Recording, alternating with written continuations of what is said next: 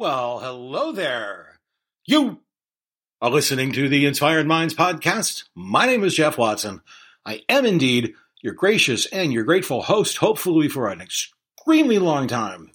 How you doing tonight, today, this evening, 4 a.m., wherever you may be? I hope you are well. I am doing quite well, as a matter of fact. Thanks for asking. Very kind of you. So my friend, Mr. Michael Lee Simpson, the producer of this little thing that we have, told me that apparently we are in our second season. I didn't even know that was a thing. I had no idea. I guess that 30 seasons, 30 shows connotates a season, and now we are well into, apparently, our second season. I am sad that I missed that little mark. I could have made some hay with it. Didn't. Did think about this, though, that second seasons traditionally can be either good or bad. Bad, for example, I fervently believe that the first season of Walking Dead, amazing. Zombies, come on. Atlanta, city, it was great. Then, second season, we're going to go into a quiet farm. Nah, I don't know about that. Lost, second season, I was lost in the first season, ladies and gentlemen. I got even crazier. But my favorite second season, I think, of all time is the David Lynch show, the Twin Peaks, lovely Twin Peaks original series. And the second season was completely batshit insane. So perhaps that shall be my path as well. Here, my friend also told me that last time I checked, we were at 14 countries and that we were listening to the show. That makes no sense to me. Apparently now we're at 31, ladies and gentlemen, 31 countries. What the what? What is happening here? This is bananas to me. But I'm absolutely having fun. So as I often like to do, I'm going to call out a particular country, listening to the sound of my voice. And that one is Turkey, ladies and gentlemen. Turkey, for the part of the show I like to call the International High Five section. I will play a little bit of your national anthem, talk about some fun facts. Before I do that, I have been to that lovely city of Istanbul in Turkey. My late wife and I were able to go there via a lovely cruise that she won on Wheel of fucking Fortune. She won on Wheel of Fortune, 10 grand cruise time, absolutely magical, wonderful time. And the city, my God, you wonderful people out there. The calls to prayer at 6 a.m. and the bazaars and the food, it was unbelievable. So I'm going to play the national anthem of your fabulous country. Here we go. It's kind of a hard in, folks. Brace yourself. Here it comes. And we're off. Turkey, let's talk about some fun facts about you. It turns out that what they call turquoise is actually from Turkey. It means Turkish stone, apparently. It's a mineral that came from Europe via Turkey, and I guess they were first used as amulets by Turkish soldiers. How cool is that? Turkish women could leave their husbands for coffee. This is incredible. A few hundred years ago, even up to 100 years ago, Turkish women had legal grounds, get it, grounds, coffee, to get a divorce if their husbands couldn't provide them with enough coffee. Incredible. And my favorite part, actually, about Turkey, specifically Istanbul, I guess, is the famous song, Istanbul, Not Constantinople, originally done by the Four Lads, then later covered by the incredibly dorky They Might Be Giants. Why do I know this? Because I'm an incredibly dorky person. I love that band. Istanbul, Not Constantinople, Istanbul, Not Constantinople. That's all I got. Turkey, what a wonderful country you are. And look at that, perfect timing. The song is done. I couldn't have done that any better. Why do I bring up Turkey? Because of the fantastic and wonderful conversation I had with the lovely and talented Serah Henesey. Serah Henesey is a producer, she's an actress, she's a writer. She's got this absolutely fantastic film called A Surprise Visit. It came out recently, and it's about addiction and the families, and it's got Eric Roberts, ladies and gentlemen. So we talked a lot about Eric Roberts. Star 80, boom, Runaway Train with John Voight. Are you kidding me? Best train movie ever.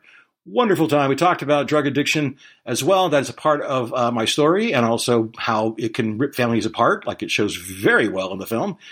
Reason I brought up Turkey was because also Serah worked in Turkey for quite some time on Turkish operas, or soap operas, TV. I didn't know it. It's like a huge thing. It's like telenovelas in the Latin world. Wonderful stories about that. So we got into a lot of other fun topics. Talked about a great story about Dustin Hoffman and Sir Laurence Olivier. All about method acting. Funny story ever. So as always, I truly hope that you enjoy this as much as I did making it. I had a wonderful time. I think I'm going to go listen to this crazy national anthem now from Turkey again. It's got some real drama and some theater to it. My goodness. I hope you're doing well. Bye-bye. Hello, everyone. Dazzled Throng. I have with me the lovely and talented Serah Henesey. Did I pronounce that right, Serah? That sounds perfect, Jeff. Okay, I get the gold star already for the interview. Thank you so much for joining me on this thing. This is going to be a hoot. Thank you for having me. I'm very excited to be here. Of course, yeah. I'm really looking forward to this. You know, I know we talked earlier, and got some things to discuss. But the first thing that I like to always ask at the beginning of said interview is the following: when you were younger, Serah, what was the first thing that inspired you when you were a kid? Was it a movie or a film or a book, or what do you got? Movies for sure. I can't name one particular one. I used to love to dance, so I used to love watching dancing films, like, you know, the old Hollywood, you know, golden age, with like Rita Hayworth and, you know, and Gene Kelly and Fred Astaire. And that was a big escape for me. And, The Never-Ending Story, I think, is a film that I remember from my childhood because it was about escape. And, I guess I had a lot to escape in my childhood. Atreyu. I love that movie. Yeah, it was beautiful. I think movies, because it was otherworldly to me. It was being transported to a different time and place, and I loved it. Yeah. Yeah. Was it? I'm curious, actually, specifically on The Never-Ending Story, which I haven't heard from or about in, you know, ever. I'm just remembering that movie, the kid on riding Atreyu and all that. But there was something so magical about those kinds of films, especially when you were younger, right? Because they were transport yourself into some other place that you obviously you weren't where you were a kid, and it filled with fantasies. Was there another? Now I'm curious. Was there another kind of a similar movie, like an escape movie, when you were a kid? And not Escape, but I think Flashdance was another one. Interesting, because it was a woman triumphing against the odds, and her passion was dance, and you know, she showed the world that she could do it from a different place. You know, she didn't have, you know, an elitist ballet, you know, training, and she came from a very different background, but she triumphed against the odds, and in a world made of steel and stone. Steel and stone. You're right. And it's true. I didn't think about this too, that you're right. Jennifer Beals in that movie, she was a welder, and that wasn't exactly a feminine job per se. So there was a little bit of a back and forth on that. Jennifer Beals. No, it wasn't. Song stuck in my head. Sorry? I said, now I got both songs stuck in my head. I got the Irene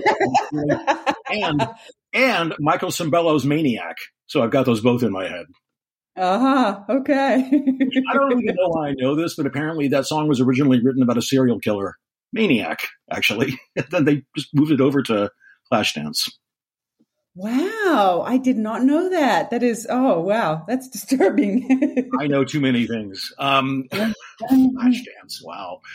That's great. And you know, I ask those questions, honestly, at the beginning of these things, because it kind of does set the stage sometimes for what the rest of their life looked like, you know? So given that context, would you say that those earlier films of escape, or whatever that looked like, how would you say that may have influenced your continued work in acting and the arts? Well, I started off as a dancer. I never thought I'd act, and that kind of fell into my lap. And it was a hobby. I mean, I'd been on stage since as an actor since the age of 15, but it was youth theater, and I looked at it as a hobby. And then it happened kind of. I went to visit my parents' country in my early 20s, or I think I was like 19. But I became a beauty queen, and then I got offers.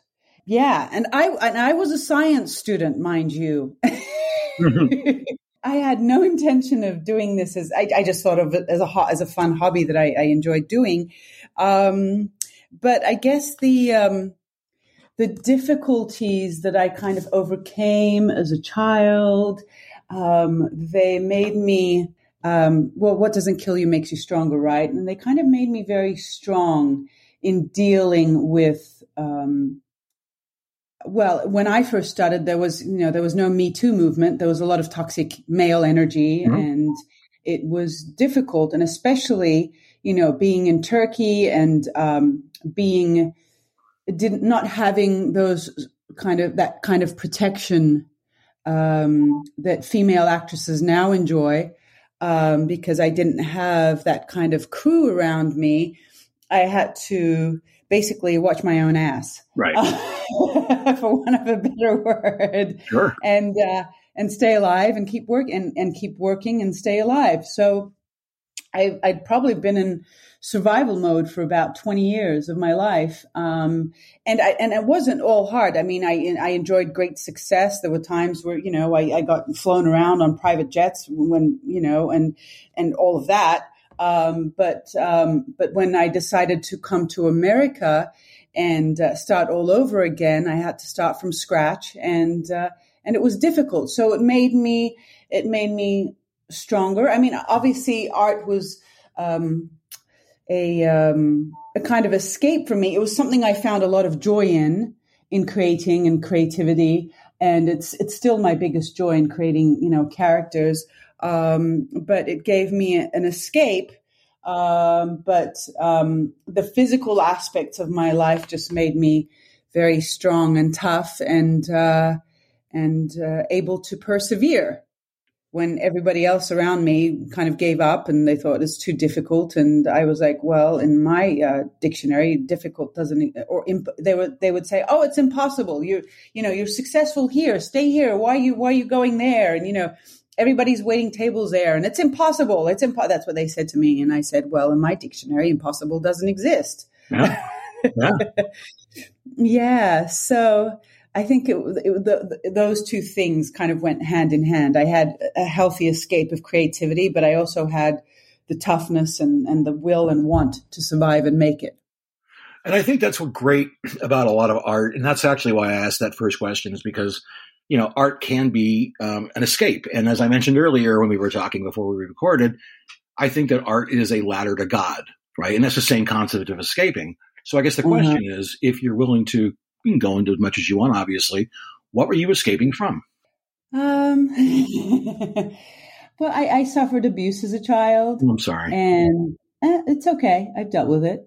And I had a mother who had borderline personality disorder. Oh, that's tough. Yeah. So, and an abusive stepfather and an errant father. So, when sometimes we do these meditations, and they always say, like therapists always say, well, imagine a safe place from your childhood. And I'm like, well, I didn't have one. Yeah. So I kind of raised myself, for want of a better word. And I at school, I think it drove me into what's a word I'm looking for? Into succeeding. Like I was very, very a driven student. I was top of my class every year. So it drove me into working. And I didn't because I didn't really have time to process, all of the pain and hurt. And, again, I was in survival mode, and I wasn't an unhappy person. Like I never, people always would say to me, oh, I'm in a depression. I'd be like, I don't have the time or luxury to be in a depression. I got to go work. Mm-hmm. Yeah. So I never really dealt with them because I just threw myself into working. And it's only actually during the time of this pandemic that I've had the luxury of, not having to work for a living, and then also being able to examine all those things. And I think it's facing them head on and not burying them. And I think it's led me to a better place. It sounds like it. And, I just realized something as I was talking to you. Artists traditionally, or perhaps, historically, have some challenging backgrounds. And I just realized this whole thing about escape through art or ladder to God through art or whatever that is probably because artists have had challenging backgrounds, and then they go into the arts to escape from there. That may be part of the reason. For sure. I've spoken to other actor friends about this, and they've always said, like, acting is a form of therapy because it's a way to, touch those spots that you might otherwise not. And I remember I was in a workshop with John Ruskin, who was a great Meisner teacher, and we had to one day do this exercise where we got to be in a room with anybody, living or dead, that we wanted to have it out with, to face, to reconcile. And some people had happy memories and joyful ones that they, wanted to thank a person that had passed from their life for whatever joy they brought them. And, well, I put myself in a room with my stepdad, and there was a lot. I wasn't paying really attention to the other students, but I could hear muffled crying. Two students cried so hard and they couldn't control it. They had to leave the classroom. Wow. Two people ran out of the classroom like bawling. They couldn't handle it. And I was like, wow, I didn't know I had that effect, but I guess, it just, it is a form of therapy without a doubt. Like I remember, I did a lot of Turkish soaps, and they're very, very big all over the world now. I mean, literally the people that I was in these soaps with in Turkey right now have like 5-10 million followers because they're being sold all over the world. They're like the new Mexican telenovelas. Wow. And, interestingly, not a lot of people know this. Turkey is the biggest provider of content in the world outside the U.S. It's second in the world. Really? Yes. And there's a reason for it. It's because our TV shows are about 100 to 120 minutes, and we shoot an episode every week. So that's like shooting a feature film per week. Wow. And and our TV season is 9 months long. Huh. So it's a lot of exercise. So it's interesting that when I got asked by a casting director, they were like, "Can you cry on cue?" I was like, "Let me give you versions." I got really cocky with this. I was like, "Okay, I'm going to do like 1 or 2 tears. I'm going to do more tears, and then I'm going to do a full out bawl." Wow. I got cocky with it. And I sent it to her, and she said, "Well, my director right now he's on location, he's shooting, and I'll show it to him later tonight." He said, "But if you don't get this job, I don't know anything about casting." And she called later that night. She said she got the job. I arrived on set, and they put me in a chair, and the camera's like way over here. And they said that the camera's going, when you start crying, we'll pull the camera in closer, and we'll see what we got. The whole shoot was over in under 2 minutes. I am not kidding. And when it ended, there was applause in the background, and the crew were clapping. And I'm like, why are they clapping? I didn't get it. And the director came out and cried. He's like, "I'd never seen anybody do that before." And I was like, well, in Turkish TV, we do it every day, because if you're shooting 18 pages a day, you've got 1 take or 2 take to do anything in, whether you're laughing, you're crying. You know what I mean? You don't have 1 hour to get in mood. You've got 3 minutes. Sure. Yeah. So it's great exercise in that sense of, if acting is a muscle, well, I got to work mine out a lot over there. You certainly did. One thing I did want to talk to you about, actually, on a side note, was Turkey, because as I mentioned earlier, I think to you before we got this recording here, I went to Turkey and I went to Istanbul, and I want to tell you real quick about Istanbul, my experience. So my late wife was on Wheel of Fortune, and she won. And we took a cruise to Greece, went to Santorini, which was unbelievable. Oh, beautiful. God, that was amazing. I bet. We did Italy, and then, sure enough, we did Istanbul, and stayed there for a couple of nights.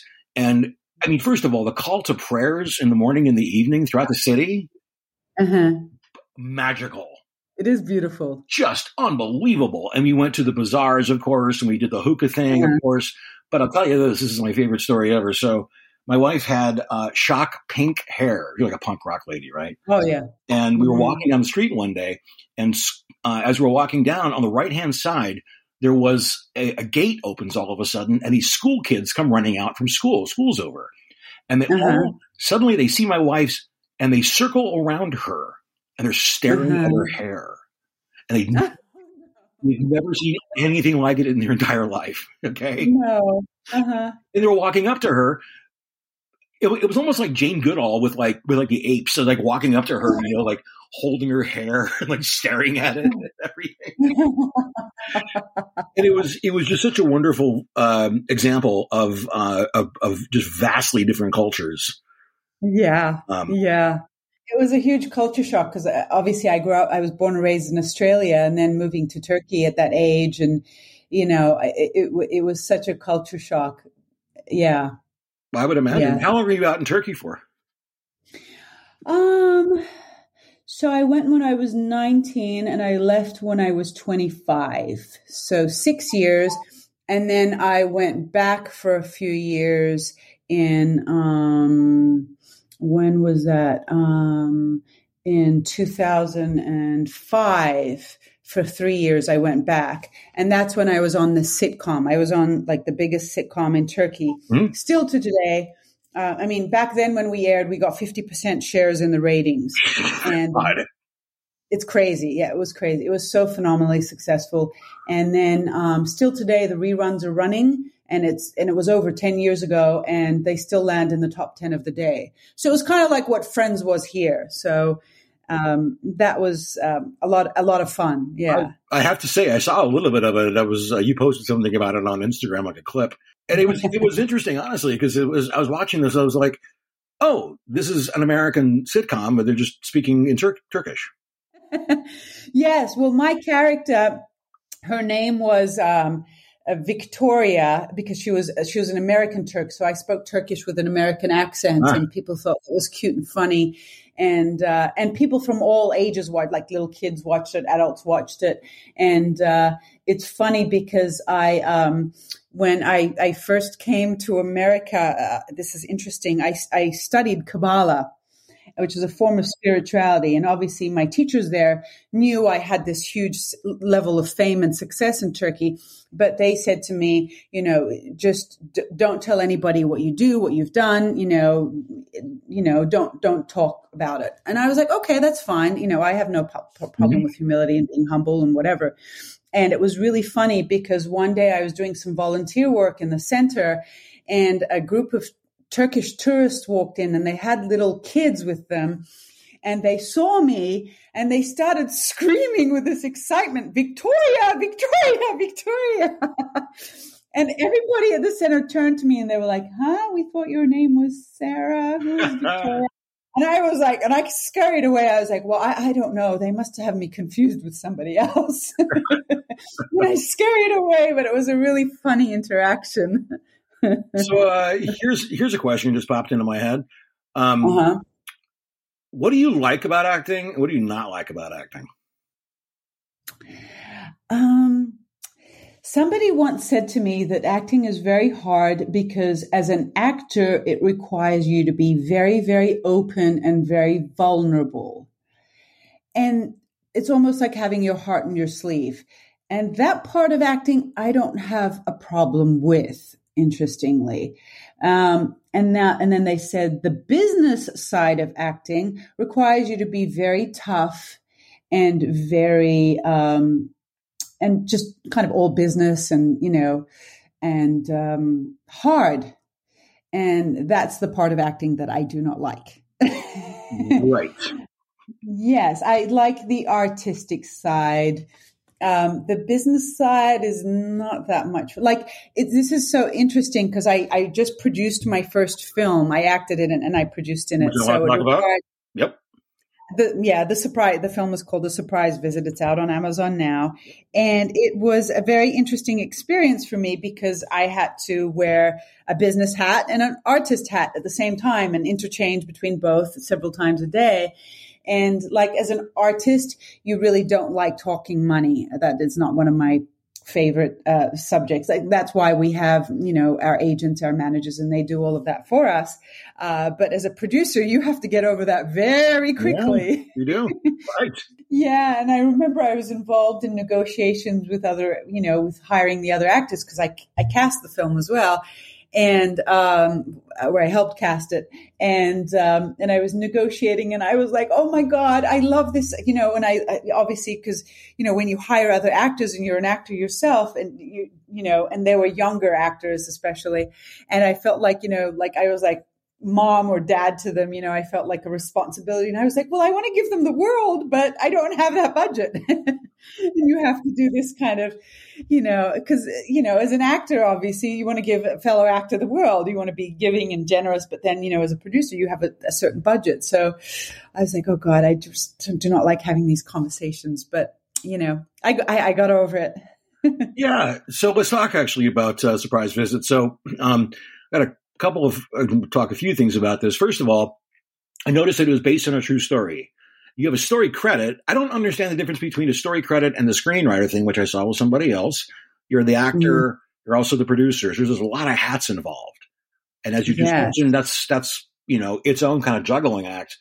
We'll talk about how you found the story, because I'll say this: a lot of this podcast is about finding the story.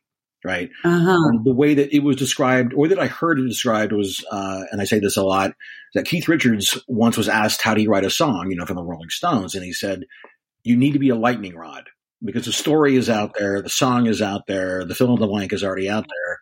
If you're in tune, like a tuning fork, then you can find it. Oh, exactly. I would completely agree with that. So we had a different film that we wanted to shoot on this location, because it's on one of the historical landmarks of America list. I think it was built in the 17th century. And it's a really stunning property where we shot the Surprise Visit, and or an estate, for want of a better word. It would lend itself very well to a horror film, and we wanted to make a horror film there. But then the pandemic hit, and we figured out very quickly that we weren't going to be able to make this film. And then we went to visit the area in August 2020, and we were going to be there for a few months.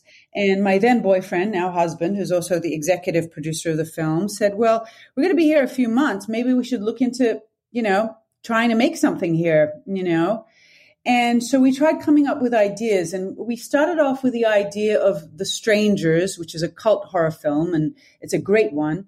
Obviously, our film has nothing to do with it, but we started off with the idea. I mean, that would be a great pandemic film, because the whole film has 3 actors in it, and all the rest are in masks. Right. I mean, that would be a great pandemic film, because, obviously we didn't want to shoot with a cast and crew of 50 people when we're pandemic raging, and this was before vaccines.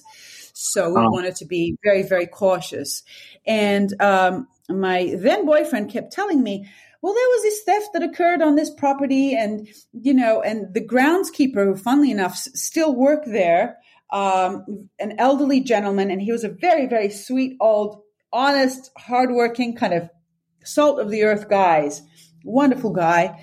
And he passed away from cancer just like two months ago, but he was the sweetest old man. And, he had a son who was a drug addict who decided to break into the property when the family were away, and sold all the jewelry they stole. Sold it and for drug money. And in real life, they ended up going to prison. I was like, okay, well, that's obviously, it was very traumatic for everybody involved, but it's not very filmic. I mean, we could start off with this idea. So it was based on a true story. So they did break in, but then I introduced an idea saying, well, in the original story, they broke into an empty house, but what if they broke into the house thinking it was empty, but somebody, her daughter, her son, somebody, whoever, decided to surprise visit their mom, and then mom was gone for the weekend. They didn't call because obviously a surprise visit, and mom was gone. They said, well, we're here. We might as well stay the weekend. So now the house is not empty, and this young couple get accosted in the middle of the night by two drug addict thieves. And then I wanted to explore that idea, which is scary enough in itself. And then I wanted to bring in the idea, well, what if something happened to one of them? Sure. Now, and then there's a moral dilemma because there's an eyewitness. And if you're of sound mind and body and you had an accident in a home, you'd call the cops and you say, well, there's been an accident. But if you're not, if you're a drug addict and your mind is a little befuddled, well, then you might try and concoct some other schemes. Yeah. So what happens to the eyewitness now, so that's, I don't want to give away too much. So that's what I kind of wanted to start off with a moral dilemma. Like, what do we do? What do we do when our back is against the wall? Yeah. What decisions do we make? That was interesting to explore for me. And I think for a woman, it's an easier decision because women give life. And so they're less inclined to want to take. And for a man who's, although, men have their own vulnerabilities as well, when you have a baby on the way, so I added more layers. Here I am adding more layers. When you have a baby on the way and you're seen as a provider and your mind again is on drugs, then what decisions do you make then? Right. So I wanted everybody to find some empathy with each character. Like, the young drug addict woman, she has a baby on the way. So she has her own set of motivations for doing what she's doing. The drug addict man or boy, I want to call him, his young man, is probably the least sympathetic of all characters because of what he's doing.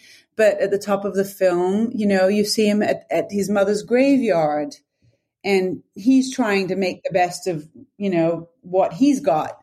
Obviously he makes some very, very bad decisions given his state of mind, but he's not a bad kid to start off with. And my character, you might see her as somebody who's born with a silver spoon in her mouth. She comes from money. She's educated, and but at the top of the film, she's lost her dad. She's in mourning, and whether you're rich or poor, I think mourning is a universal language everybody understands. And then something really horrific happens to her in the course of the film. So.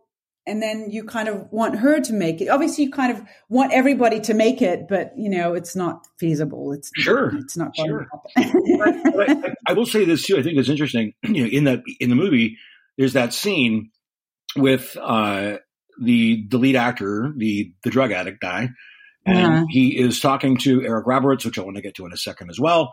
It's a really good scene, though, and here's why I wanted to call it out, because that conversation, and for those of you who haven't seen it, it's this guy, this drug addict guy. He's talking to his dad, played by Eric Roberts, and he's saying, "I need more money, and give me more money, and give me more money." And he's saying, "Well, you got to get clean first." And there's that tension back and forth with the family, right? And I've seen that time and time and time and time again. I myself, I'm in recovery, been recovering a long time. I work with recovery addicts, and that scene plays out all the time in families. And it's just horrifying because you're in that situation. You're in that situation with the, Eric Roberts' character, the father, where you want to provide for him and you love him, but you want to help. That illness, that disease is just taking over their body. It's being possessed. When you're an addict and you're jonesing for your drug or your alcohol or whatever that looks like, you are possessed. I think sometimes almost, spiritually, metaphorically, whatever. But you have to have that, and you're willing to sacrifice absolutely anything to get it, including the family relationships. But that puts families in these incredibly untenable positions where they want to help them, but they also have to understand healthy boundaries and all that. That played out really well in the script, so I wanted to give you kudos for that, because that's exactly how it went down. Exactly. I felt that funnily enough, that was the audition scene that I chose for the characters for that role, because it was a beautiful scene and it had to be played just right, because again, as you said, and this is funny because this got mentioned by, when we first released the film, we did some press on it and we had reviewers. And I had one reviewer whose father was a drug addict. And he said, when I watched that scene, it made me cry because that was my life with my dad, because he would come to us for money and, and you want to help them and they're hungry and they're not eating and that, but any money or help you give them is going to go to drugs. So there's always this internal battle of, do I help them? Do I not? What do I do? Because it's a loved one and it's so hard. I can't imagine, like my heart goes out to anybody who's suffered from addiction or who has family members suffering from it. It has to be one of the most difficult things ever. I can't imagine. It's really difficult. And it was really well done over there. Now let's discuss Eric Roberts. Holy shit. So I'm watching this thing, right? Like, cause you gracefully sent me over, the film to watch. And as again, I loved it. It was wonderful. I loved seeing, cause when Eric Roberts popped on, I'm like, holy fuck, it's Eric Roberts.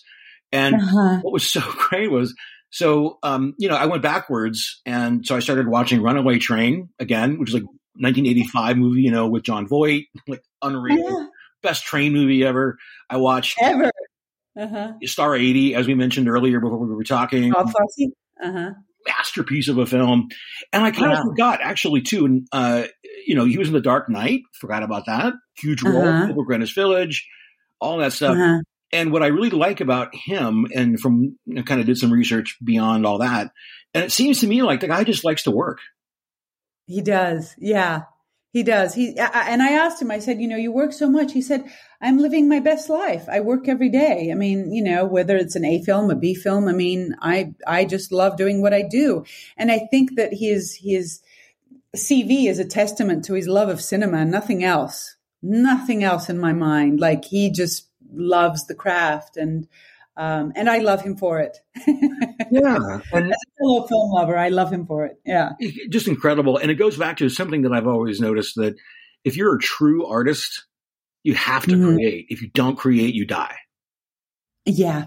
Because you're possessed in a sense by being an artist, and that's your thing. And if you don't have, that's what provides meaning. And I think meaning is really what this podcast sometimes can be about, at least, hopefully. And if you don't have that continual expression of who you are, whatever that venue may be, you will, in a sense, die. You'll die from addiction. You'll die from suicide. You'll die from a long, corroded heart over a long period of time, whatever that looks like. And I think that's what drives people. That's that muse. That's that motivation. Exactly. And what I really love about him is that he, he's had an amazing career. I mean, he's been nominated for an Oscar. He's been nominated for a Golden Globe. I mean, he's done it all. And there's kind of like a childlike joy that he brings, which is so phenomenal. It's so fresh. Like it's never left him. And I was so happy that he got great reviews for his role in this film, because he's kind of typecast in these roles, and I think he's an actor who can do anything. And it was it was refreshing to see him outside of the roles that he gets typecast for. It was really well done for him. And speaking of acting, so I want to go back to this, or I want to ask this question, because it's just I was reading something about this last night actually, and there's that whole thing of method acting versus not method acting. Some people do it, some people don't. I don't understand much about any of this stuff. Could you illuminate a little bit of that acting world for me? So method acting, I think whenever I get asked about, what methods I prefer, I'm like, a mixture. It's like whatever works for you. Some scenes or some characters you might prefer Meisner. Some other ones you might prefer method. I think you need to kind of find what works for you. Method acting is mainly putting yourself in the circumstances of your character, and so it can be very, very hard on your system. I I mean, speaking from experience, like I played a battered housewife for a soap I did in Turkey, and I was consistently abused by my husband and beaten, and it was nasty. And I was literally crying every day. And I think eventually it kind of led to a kind of a dark place for me to keep yourself in that kind of mode.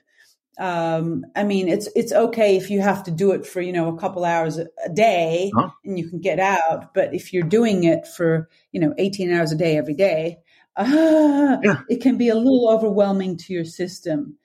So I kind of like to go with an interaction, I think it was between Dustin Hoffman and Sir Laurence Olivier. And they were doing a scene, and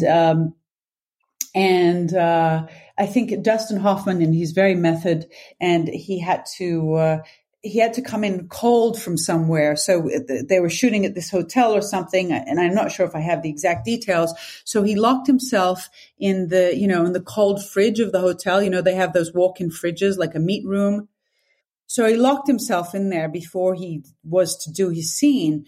And Sir Laurence Olivier found him like literally 5 minutes before they were going into the scene. And he's sitting there shivering because he's been sitting in a fridge for like half an hour. And he's like, well, what did you do, my son? And he says, well, I had to do this for my scene, and I wanted to feel that, and put myself in that same situation because, I'm method. And Sir Laurence Olivier looked at him and said, well, why don't you just try acting, my dear son? Yes. I actually know that story. I know that story very, very well. And did I repeat it correctly? It's from the movie Marathon Man, actually. Marathon Man. I was going to say Marathon Man. I thought it was that, but I didn't want to. Yeah, that is exactly the story. My son, it's called acting. Right. It's so great because it kind of did. I mean, it shows the disparity of that kind of style, right? Like. You've got exactly. There's a lot of them, like Daniel Day-Lewis, famous for only referring to me as like character on, when you're on the set. And, a lot of these people, really, Heath Ledger, really went down the rabbit hole, and I'm sure it had a lot to do with his death, with just that character as well. But I'm so glad you brought that Marathon Man thing up, because that's exactly what I was already going to say about this. So you already got me. I'm psychic, Jeff. I'm psychic. You absolutely are. That's my favorite line, because Sir Laurence Olivier, who's obviously been down that road a billion times as an actor, older than Hoffman, of like, oh, come on, it's acting, buddy. Come on, relax. Yeah. These days, I don't take myself so seriously. I mean, there are some elements of, like on the TV show that I played, the battered, bruised housewife. And every time before we did a scene, the makeup artist would come with an eyedropper, and I would say, no, I got it. No, I got it. And one day my director asked me, he said, I'm fascinated as to how you can do this. Where do you go, in your head? And I told him, and then I couldn't use it anymore. It was really weird, because then I got self-conscious, because then I was like, oh, he knows why I'm crying. Uh-huh. So now I've learned that, and I don't tell anybody. So there are certain things you can pull on, but you don't also want to make it about you so much, because it's you're portraying another character. Right. So I like to find a bit of balance. Yes, there's some acting and some method too. This may be the first time in podcast history that Dustin Hoffman Marathon Man story was told. Congratulations. Oh, I love that story. That's one of my favorites. I'm like, nah, you don't, sometimes actors take themselves too seriously. I'm like, sorry. My favorite story ever. Actually, I will say this, I did read one time that Daniel Day-Lewis and, what was her name? It was in the Lincoln movie, and it was, Daniel Day-Lewis and Sally Field. Right. Yes. Sally Field was playing his wife in the movie, and they were in character the whole time, super method. And apparently they were texting each other back and forth with things like, they were texting in character some nights saying, like, what is this infernal machine that we're texting on? And like, guys, come on. I mean, love Sally Field, love the process, love Daniel Day-Lewis, love the process. Not my thing. But I am neither of those. I don't believe in such extremes. No, I like to find a little bit of both, It does tend to happen. Okay, Yeah. next question. Here, this is gonna be the fun ones before we wrap this sucker up. Okay. Here we go. I want to know what your favorite actors. Give me like 3, male, female, of course, whatever, and movies. Ooh. Marlon Brando, On the Waterfront. Oh, good call. One of my favorite. I mean, I every time I watch that scene in the back of the car, like I could have been a contender. Why did you do it? Yeah. Yeah, that gets me every time. Yes. I mean, he was phenomenal. He was phenomenal. God, I've got so many. Literally, whenever I get asked my favorite films, I give people a list of like 20. I can't come up with one. We have time for 3. Oh man.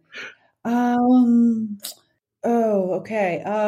So currently, I'm really loving Viola Davis and Jessica Chastain, both of them. Oh, I'm a big fan of both. Yeah. They're like, current favorites with the females.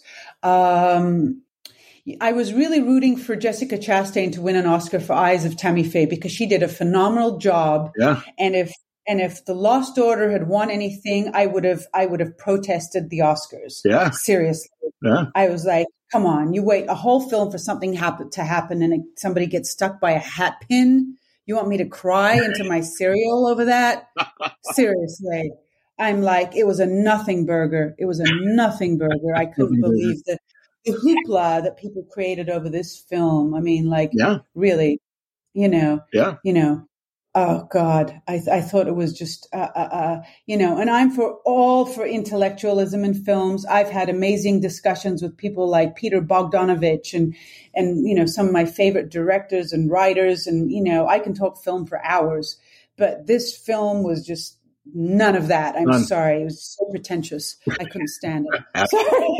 I went into a diatribe, but I was really happy for Jessica Chastain, Eyes of Tammy Faye. I loved her in Molly's Game. I mean, I love that film. I would have loved to play. I love those strong female characters. She's incredible. Zero Dark 30. She was amazing in that too. I know. She's a powerhouse, that woman. I love her. I mean, I could say Meryl Streep, but that's just so that goes without saying. Of course. That's like saying the Beatles or the Beach Boys or the Rolling Stones. Yeah. Who else am I thinking? Another one of my favorites, Carey Mulligan. And Education. I watched that film and went, wow, if this girl doesn't get something for this, I do not know anything about film. And it was her first breakout role, and she got nominated for an Oscar. I was like, there you go. That's right. There you go. That's right. Yeah. Great. Yeah. Yeah. And then Far From the Madding Crowd, and the last one, The Thing Girl? The last one she got nominated for. Oh God, sorry, I'm drawing a blank. She was phenomenal in that. What you got? What else? Give me one more actor, and then we'll move on to movies. Or movies. Yeah. 1 second. I'm just thinking. No, I was just trying to remember Promising Young Woman. That's the name of the Carey Mulligan film. That was a great film. Yeah, but educate everything she's been in. She's been fantastic. Amazing. I'm going to circle back to it. Can I circle back to it? You can circle back, like Jen Psaki says on the White House press conference. Why don't you give me one movie and then go back to an actress, and then we'll wrap this sucker up. Deal? Okay. Old Boy, but the original. Oh, the Korean version.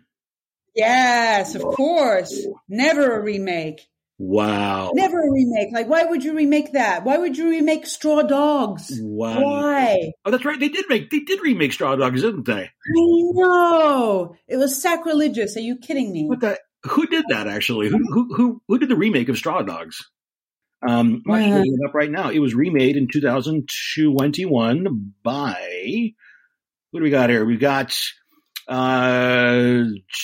Kate Bosworth was in it. That's right. James Martin was in it. Rod Lurie directed it. Yeah, there was no point to that. There's just no point. Lovely, huge conversation I've had with you. I do want to do a last plug, and that is at the surprise visit which is available on Amazon. Did I do that correctly? You want to add anything to it? Yes, we got a limited theatrical release, and then it's been available on Apple TV, Amazon, just about every VOD there is out there. Yeah, it is Inspired Minds Approved. If I had like a rubber stamp, I'd right now on the podcast. It's great. Really wonderful. And thank you so much for doing this with me. Now, what we're going to do finally to wrap this little sucker up is a little thing that I like to do where it takes a little bit of acting skills, which you clearly have. Perhaps you can even cry on cue. And this little parting, this fake parting that we're going to have, because what's going to happen is I'm going to say goodbye. You're going to say goodbye. We're going to pretend to hang up. I'm going to quote unquote hang up, and then we're going to keep talking after I'm done recording. Fair enough? Okay. Okay, so here we go.